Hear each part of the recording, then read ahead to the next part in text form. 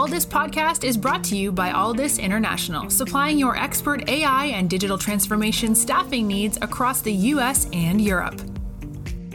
Today, you are listening to our AI in Action series, where leading minds in AI from across the world share their story, success, and advice. AI in Action cuts through the hype and explores the true impact of artificial intelligence in our world today.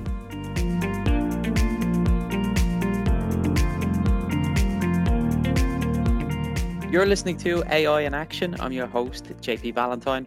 Our guest today is Mike Salem. Mike is an Associate Director of Data Science at Gilead Sciences. Mike, welcome to the show. JP, thank you so much for having me. Pleasure to be here. Yeah, we're delighted to have you. So, Mike, let's start with yourself, please. Could you give us a bit of an overview of your journey in technology, particularly in the area of data, where you got started and some of the roles you've held along the way that's taken you to where you are today? So in college, I studied mathematics. And in grad school, I studied supply chain and production systems with my advisor. And I always had inkling and the desire to go into the industry. I never really wanted to be in academia. And I ended up graduating in 2008, which in the US was the height of the crash. And I went from thinking that I was going to hopefully work at a semiconductor factory to looking for any job. Once I graduated, I eventually found a job with a company that was a government contractor that used to do ground control station for unmanned aerial vehicles. And when I interviewed for this job, they had asked me questions like, have I ever done computational geometry, or have I had any experience with computer vision or artificial intelligence? And I hadn't. And I went, got a book on C++, taught myself C++ in a matter of a couple of weeks, came back and got the job. And from there, the first project I worked on actually was a project where we were looking at bringing UAVs into the national airspace.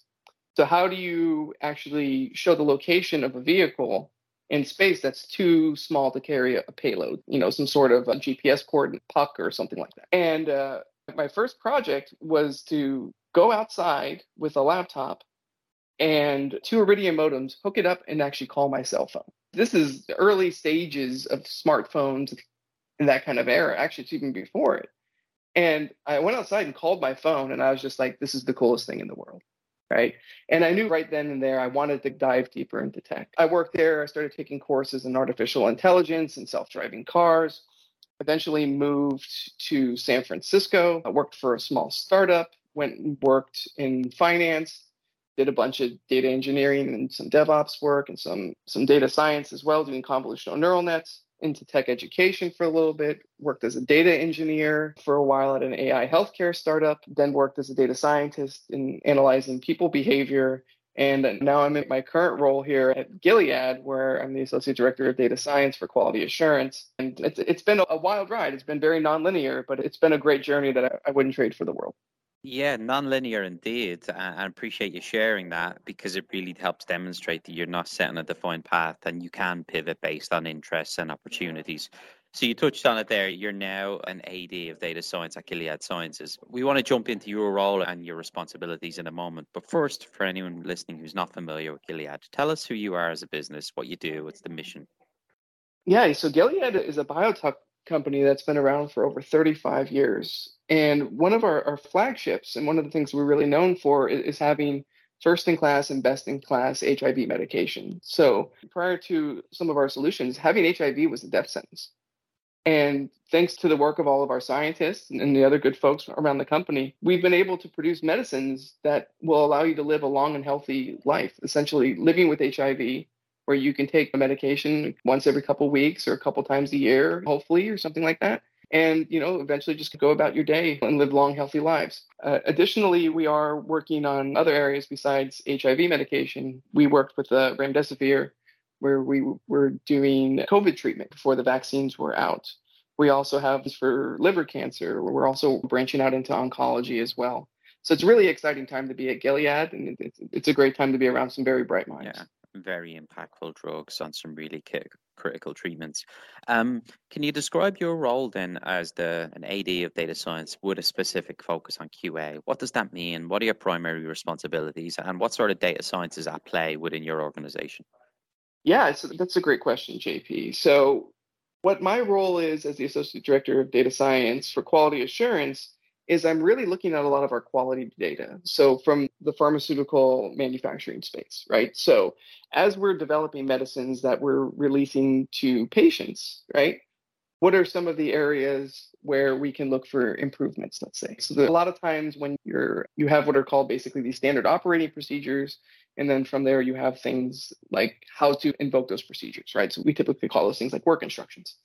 Now, within those items, what we typically do is if you have to follow things a certain way, if you don't, there are areas which are called deviations, essentially, okay? Which means that you've made a mistake in the procedure, and now you need to rectify it, right? So we have this information that you have to track, keep a hold of, right? So we look at analyzing some of this information to glean insights, to uncover patterns, look at trends, and we look to just overall improve the efficiency of delivering our medicines, the impacts around quality, right? So we look at defining metrics and monitoring for improvements, looking for areas that can potentially be enhanced with different types of technologies, with different types of techniques. And yeah, we partner with the rest of the business around that to support them and see how we can make everything better. Mm-hmm. Given your background, you've worked in several different industries utilizing so many aspects of AI. Now you're focused on using data science and AI to ensure the highest level of quality with really critical biotechnology and life sciences. What are some of the things that are different, and also what's similar in terms of the approach? For somebody who has no prior background in life sciences, what could you tell us about some of the differences and similarities doing the work that you do? So this is probably not going to be very popular, JP, but I tend to believe it's all very similar. The reason I say that is I believe most problems are solved problems, right? And it's just a matter of where do you go and look for them and how do you understand them? And I got a good example of this actually in grad school. So in grad school, we used to work a lot with the semiconductor factory, my advisor did. And we had one of the folks in there, and we were having a conversation around one of their fabrication plants. And it was a room full of industrial engineers. And somehow there were some chemical engineers that were in the room, right? And they were laying out the design of the factory and explaining it to them. And the industrial engineers we don't really see what's going on here. And the chemical engineers just turned to them and said, "Can you turn that graph sideways really quick?" And you're like, "Sure." So they turned it sideways and they're like, "Oh, this is just an oil rig. We know how to optimize this." And they immediately just went through the problem.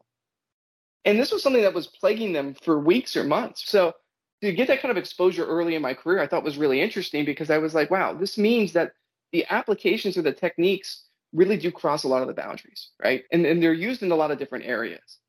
And what you have to realize is, how do you generalize those techniques? How can you bring those techniques from one area to another? So really what it is, it's looking at your problem and looking to see, are there other problems that are similar to your problem? And if there are, then how are those problems solved? And how do you leverage those techniques in your problem? So for me, I feel like a lot of the techniques you learn, especially as a mathematician, that's where we focus. We focus primarily on the general, the kind of the abstract, right? And then it's really just going and digging through and finding use cases of where are these components and these techniques used. And I think that's great because whether you're working in analyzing human behavior or you're doing UAVs or you're doing finance or you're optimizing medicines or making things better in your processes, the techniques all kind of are the same. It's just, do you know how to use them in the correct way? So I think it's really exciting. You are listening to the Aldis Podcast. When you're looking to scale your team, or if you are interested in showcasing your company in a future episode, reach out today. Or if you're in the market for a new role, visit our website to view open positions, www.aldis.com. Mike, I'd love for you to now describe the team there that you oversee, from the overall size, the various positions involved, and what it's like working on a particular project. Give us a look behind the scenes and help us visualize what it would be like to work in your group. Sure, yeah, I'd be happy to do that, JP. So my team is relatively new. I'm relatively new into this role over here. We're kind of in the process of developing the team. And our team is really focused on kind of two areas in particular, right? So there's the monitoring and reporting, and I call that kind of the first area. And then there's the analysis and the prediction, which is the second area, right? So when we talk about the monitoring and reporting, what we're really focusing on are what are the important aspects, what are the important features, the important metrics to capture to help the business, to help our employees, to help our patients. How do we define these in such a way that they're meaningful, that our leadership can then look at these metrics, have nice visuals that they can understand quickly and intuitively, drill down into those components and get interactive results. So that's one of the major areas that we're focusing on. The other area that we're really focusing on is that investigation, that analysis and prediction, right? Which is now we got tons of data. We got all these problems. We got all these things that are kind of all over the place, right? How do we start making sense of that? How do we start bringing that together in ways that we haven't thought of before? So a lot of times in both scenarios, to be honest with you, the approach is very similar. What it usually is, somebody either reaches out to our team or we proactively go out and talk to other teams and just have conversations, right? We don't go looking for an application to a problem or looking at a particular technique that we want to use. We just want to sit down with folks and just understand, hey, what's going on? How's your work going? And then slowly we peel back the onion a little bit, right? Which is, so what are some of the things that have been making it challenging for you lately? And a lot of times they'll say, oh, this little thing here or there. And then from there, the conversation can shift, right? And now we go into kind of more of a listening and questioning mode. So now we start to talk about, why is that the case? What can we do to help with that? What are some of the things that you're looking to do? Tell me how it works in an ideal situation. And we just take all this information in, and we don't promise anything. We don't deliver anything. We don't communicate anything really back, but we just gather this information. And then we usually get back together and we start having conversations internally on our team. This is a problem that we're seeing over in this area and in this area. This is an opportunity for us to do something differently here and here, right? So then we kind of bring that back and we brainstorm around that and formulate that. Maybe we'll develop a quick POC and bring that back to some of the folks that we discussed and say, what does this look like to you? Do you think this would be useful? What about this kind of an approach? What do you like about this? What do you not like about this? And then just snowball it from there. Love it. A really clear and easy approach to follow. Mike, I want to spend the remaining minutes we have talking about what's next, not just for Gilead, but for your team as a whole. Given you're now in the role, you've got a better understanding of what the responsibility is and the impact you can have for Gilead. When you look at the next 12 to 24 months, what are you excited about to work on with your team, and what sort of growth do you expect to see? I mean, JP, if you want to talk excitement, I've never been more excited anywhere I've ever been. I think the opportunities, especially within the quality assurance space, I think are bountiful, right? My team has no shortage of work, right? There are so many great opportunities and so many things that we're innovating on. We're trying out new techniques that have never been used before in the industry. We're bringing in new tools. We're bringing in a new methodology and a new framework. And we have leadership that's behind us and supporting us and providing us with this platform, right? And encouraging us to keep pushing forward, to keep developing, to keep questioning and iterating and perfecting things. So it's a very, very exciting time, I think, on my team. And this summer, actually, what we're looking for is we're actually looking for a intern to come in and join us. We had a couple interns that were here last year that did some absolutely fantastic work. And I think this summer, what we're really looking for is maybe somebody with a machine learning engineering bent to them, somebody who understands data science, but has a lot more of the software skills as well. I think these people are going to be able to come in, and I think they're going to make a huge impact right away. And I think it's going to be great for everybody involved, and especially for our patients.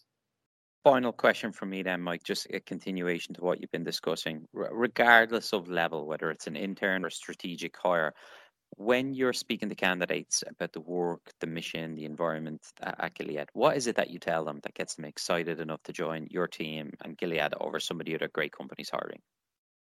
So I think what makes Gilead and my team so special, right, is we're helping to cure disease, right?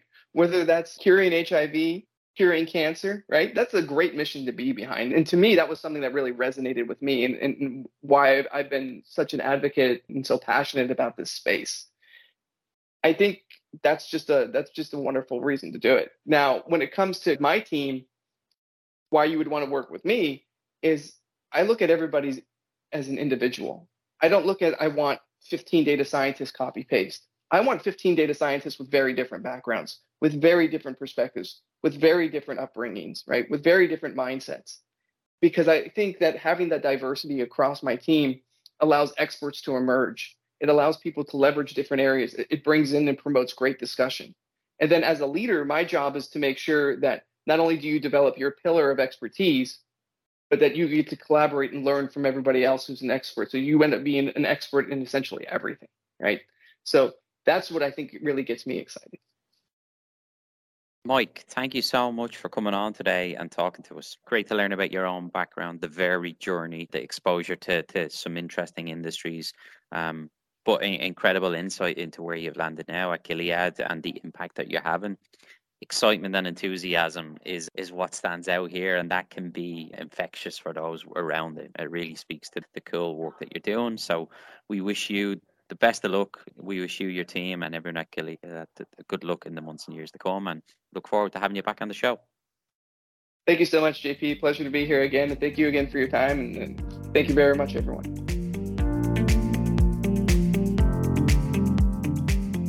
Thanks for listening to this episode of the Aldous Podcast. If you enjoyed today's episode, don't forget to subscribe, rate, and review. We are available on Apple Podcasts, Spotify, and any Android podcast of choice. You can also head over to our website, www.aldous.com, to listen to more podcasts, view our open roles, and stay up to date with industry news. Thanks for listening, and stay tuned for more great episodes coming very soon.